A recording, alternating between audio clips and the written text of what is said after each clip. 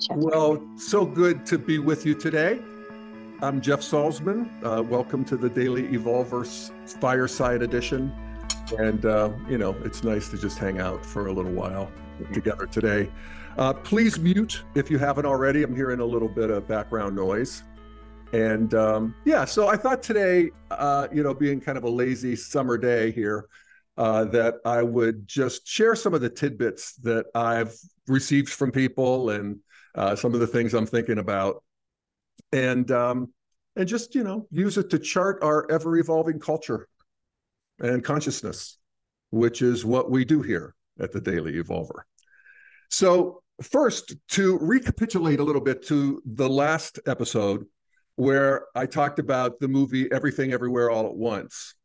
Namali and I went to see it. We both really, I won't put words in. I was repulsed by it physically. I mean, I had a subtle body overload from this movie. Namali, I won't put words in your mouth, but I think we're basically on the same boat there.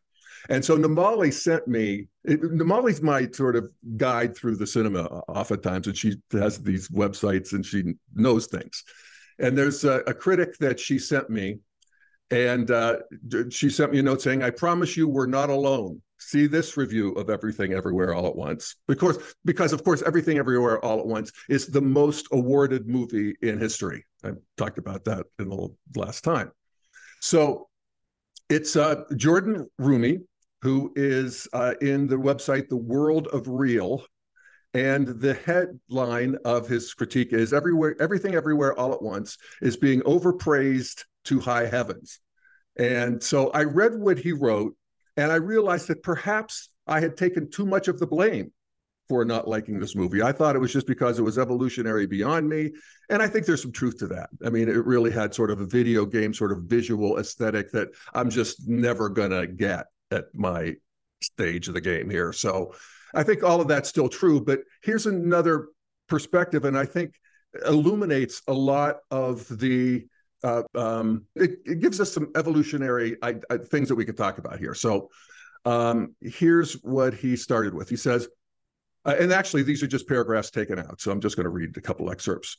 First one is, the anxiety-ridden immigrant family at the center of the film just want to get their taxes done, and the subtle absurdism in the first stretch of the film is wonderfully told.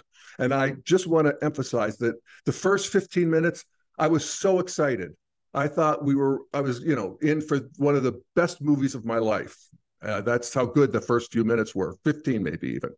So then he goes on, and he says, and I agree, then at some point, multiverses pack into other multiverses. Hot dog fingers show up, not to mention a black hole bagel becoming central to the story, and it inevitably becomes pointlessly complicated. The emotional aspects at the climax also feel too obvious and unearned. Dare I say it, the film is a plasticized depiction of generational trauma. It's like, good God, that's an interesting critique, and I get it. And then he goes on to say, this is the most millennial movie I have ever seen.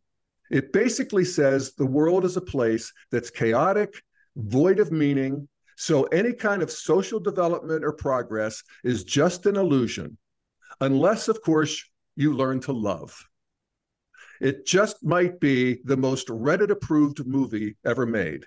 And its very nihilism, despite the trite messaging, renders it almost meaningless. Damn, Namali. I mean, and I get it.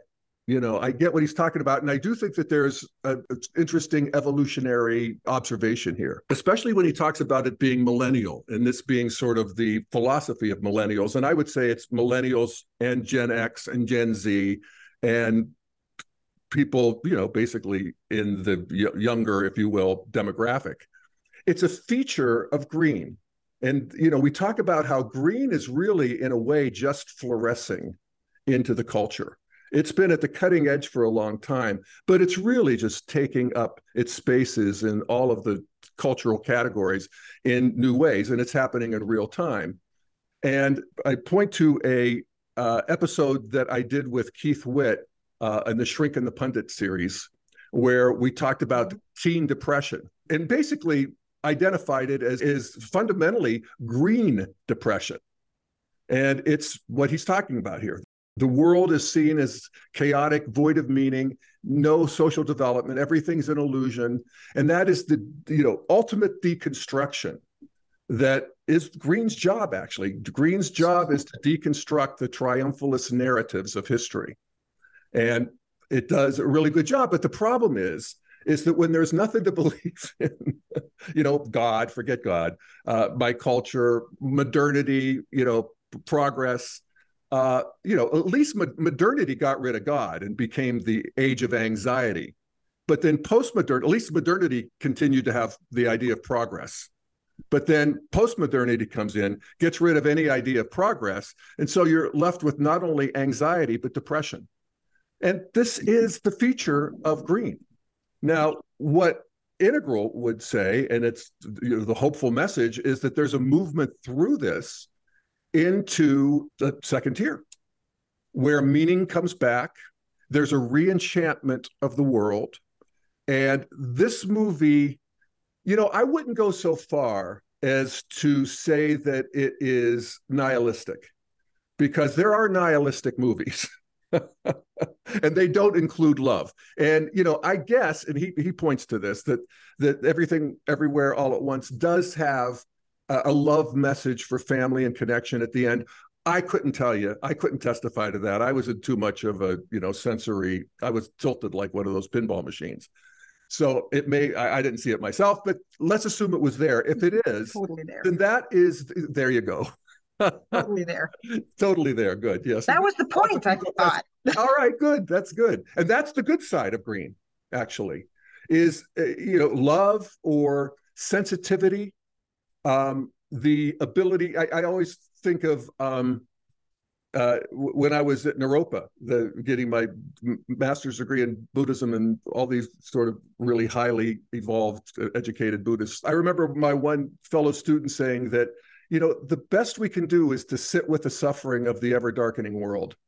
And that at a minimum, that is sort of good, I guess. There's a willingness to stare into the abyss. I think there is something that's evolutionarily cleansing about that.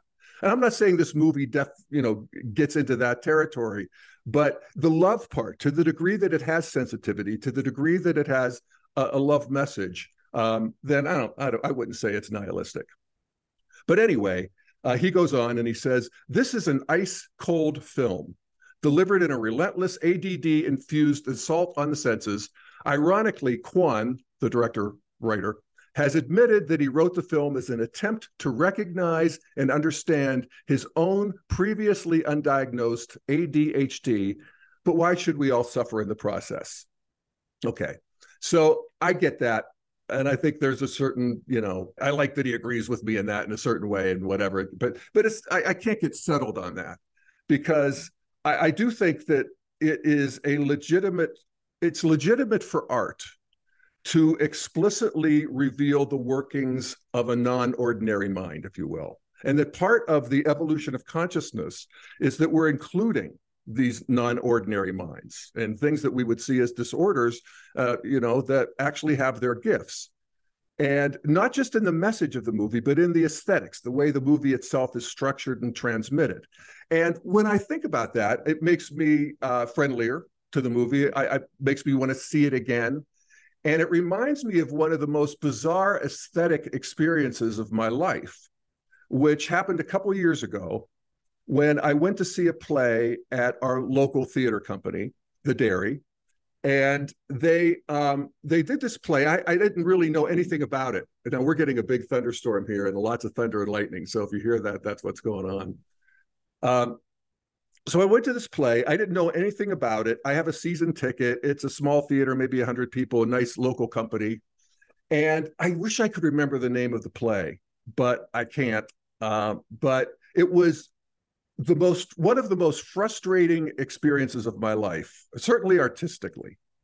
And the play was set up as a suburban backyard, and there was two backyards kind of connected. There was a fence. There were a couple families sharing the backyard, and there was a barbecue grill and a table and all of this stuff. And things happened, and people would come and go. And there were some sexual shenanigans. And I think maybe at one point somebody threw something, but there was no propulsive force. There was no narrative force at all. The dialogue was just completely trite and banal. And people would talk and then trail off. And then somebody else would say something, and no scene was ever really resolved. And I remember literally sitting there in real time asking myself, could this possibly be what the playwright wrote? This is the final draft. This is what my beloved community theater company has spent tremendous energy producing. Really? And so, the next day, I was still frustrated. My frustration turned to anger. I had to get to the bottom of this.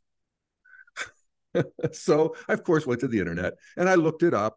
And I read some interviews and an article in the New York Times. It turns out the play had been produced and it was popular, and I think it was on Broadway and maybe won some awards.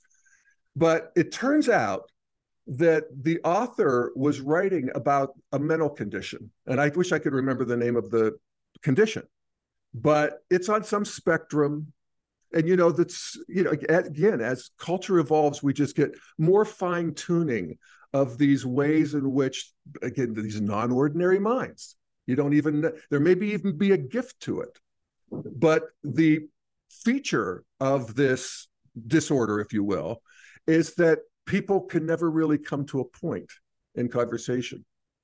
And they just keep circling around the point. And you might know people like this. It's sort of like landed for me that I recognize this. And just as they're circling around the point, they lose it and they can never really land. And it's tremendously frustrating, and frustrating as well for them. And this play was about that. It was about the transmission of that. And the way he did it was that every character in the play had this condition. And so I went back to see it then the next night. And I have to say that in terms of actual feeling and being moved and having art do what it can do, which is to make you a bigger and better person, make you expand and include more. It was one of the most rewarding nights of theater in my life. It's one of my favorite plays of all time. But I wouldn't have been able to appreciate it if I didn't know what the intention of the author was. And so anyway, if I could think of everything everywhere all at once in the context of that, it helps me to be moved and motivates me to see it again. So anyway, that I just wanted to share some of that. So then here's another thing I wanted to share. And it's in the same territory, and it's this good part of Green, and that Generation Z and X and millennials, and particularly the younger ones, the Generation Z. There was a statistic this week that got a lot of attention that I forget the exact number, but I think it was like 40+% of Generation Z thinks it should be a crime to misgender someone. Now, I don't know about the study, and I don't know about if, Generation Z would really want to see somebody arrested, for this crime of misgendering someone. And a lot of studies like this are performative, and it's just ways for people to express themselves. So let's just look at it in sort of that sort of plain reading. It's remarkable that 48% feel that strongly about misgendering someone that it is, once again, the jaw-dropping rate of cultural level and consciousness evolution is just amazing to me. I've talked about the gender wars before, and I think evolutionarily speaking, that there's a new emergence, this integration of masculine and feminine that has been going on for a long time. If you think of our grandparents and great-grandparents and how they lived in the sex roles and the sort of straitjacket of gender that they had to live in, that there is a new fluorescing of, again, complexity, of letting everybody be who they are, expanding to include uh, the full range of the masculine feminine polarity, or at least more of it. And it's like I'm trying to figure out what the right term for that is. Non-binary is a term that people use, and I think it does a lot of good work in the sense that it's saying I'm not either of those, but it feels too much to me like a homogenized middle. And I would want it to include access to the whole range of masculine feminine polarity. Maybe pansexual doesn't feel quite right. Bipolar is taken. But we want, we're looking for that, and I think we're heading towards that way of being where both are available, not required. You can live one way or the other. You can hang out as long as you want, wherever you want. You can move around. And I have to say, if we look at the trajectory we've had since our great-grandparents and grandparents, our grandchildren and great-grandchildren will be in a very different place. And I do think it will be more interesting. And it'll be more alive and more juicy when we have full access to our masculine and feminine energies. And this is, again, this good part. This is good green that's coming on. Everybody will be more interested. And it's happening. The normalization in the culture of transgender and certainly gay, oh my God. I mean, gay is everywhere. I can remember, and this is not that long ago, when I was watching TV, probably in the 90s, because I looked it up. It was the Jerry Springer show, if you remember the Jerry Springer show, and he'd have these wacky people on and they'd like throw chairs and, all that kind of stuff. So he had, to my mind, and I watched TV my whole life, the first gay couple ever. And this was this couple who were arguing. Now, he had arguing couples on all the time, but this was the first time it was two young men. And I remember it was weird. I was kind of cringy. And, meanwhile, I'm a gay guy myself. I was their same age, probably. And then, of course, it just gets normalized and normalized and normalized. And you could call that internalized homophobia on my part. But, the world turns. And now, of course, gay is about as, dispositive as eye color for people these days. And transgender is the next thing to happen. And I think that we will be at some point where it'll be like the bar in Star Wars. Everybody gets to be whatever creature they are. And I think that's going to be a more interesting world. Now, from an integral perspective, we can also see and be friendly to and try to see the intelligence of the counter that is formed to the transgender ideology, to the social contagion, to the confusing conflation of categories that's happening, and notice the fanatics. And, we can notice the fanatics on both sides. I'm a committed both sidesist, if you haven't caught that already. But we are working our way to a more intelligent, when can kids be medicalized? Should they ever be medicalized? Studies going on, far more awareness around all of that, a recognition that our reach exceeded our grasp, that there's an ideology that has, as ideologies always do, fanatics seem to be necessary at every stage of development. I mean, they certainly are there, and they do sort of populate the field so that evolution can take everything into account. And so I think, I just wanted to say, I think that's happening. One of the ways that that's happening, that we're fighting our way forward, friending our way forward, but in this case, figuring out how to let this happen so that people, minimum of suffering, maximum of freedom, don't get ahead of the game with the kids. And I think that we can see that on the sort of tool of this, or the arena that we're fighting this out in, is social media. It's media in general, but social media especially. And so I wanted to share something I saw on Twitter, a thread I saw on Twitter a couple of days ago. And it just was there when I opened Twitter, and I thought, oh my God, this is really doing the job in terms of, the fight. So there it is. So we start out with a post by Dr. Helen Weberly, who I don't know who that is, but she states, stating your pronouns isn't for you. It's for the trans woman who hasn't come out yet. It's for the trans man who feels he doesn't pass. It's for the non-binary person who is terrified of being their true self. Because when everyone states their pronouns, it normalizes it. And it doesn't single out the people who really need them. So tell people your pronouns so that the people it's really for feel comfortable doing it too. Simple, right. So yeah, so I get that. I listen to anything. It sounds reasonable when I listen to it. And then so the first comment back is no, in all caps. We will not, in all caps, comply with your neo-Maoist agenda. So feedback, right? The breakfast of champions. So then next is from Susie. She says, stating whether you've been saved by Jesus isn't for you. It's for the people who haven't been saved yet.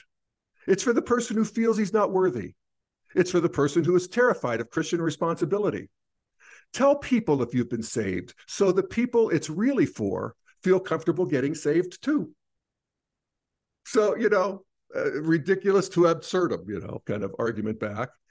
And then back from Matthew, Jesus would have loved his neighbor enough to have used their preferred pronouns. And then the last one's my favorite. This is a parody, right? So there you have, in one Twitter thread that probably went on for another 5 feet, this is the game. This is how we're evolving. This is how everybody gets in the game and gets in the arena, and they throw their punches and they get thrown punches back. And again, not pretty, but it is actually beautiful. And we're getting smarter and wiser all the time as a result of it.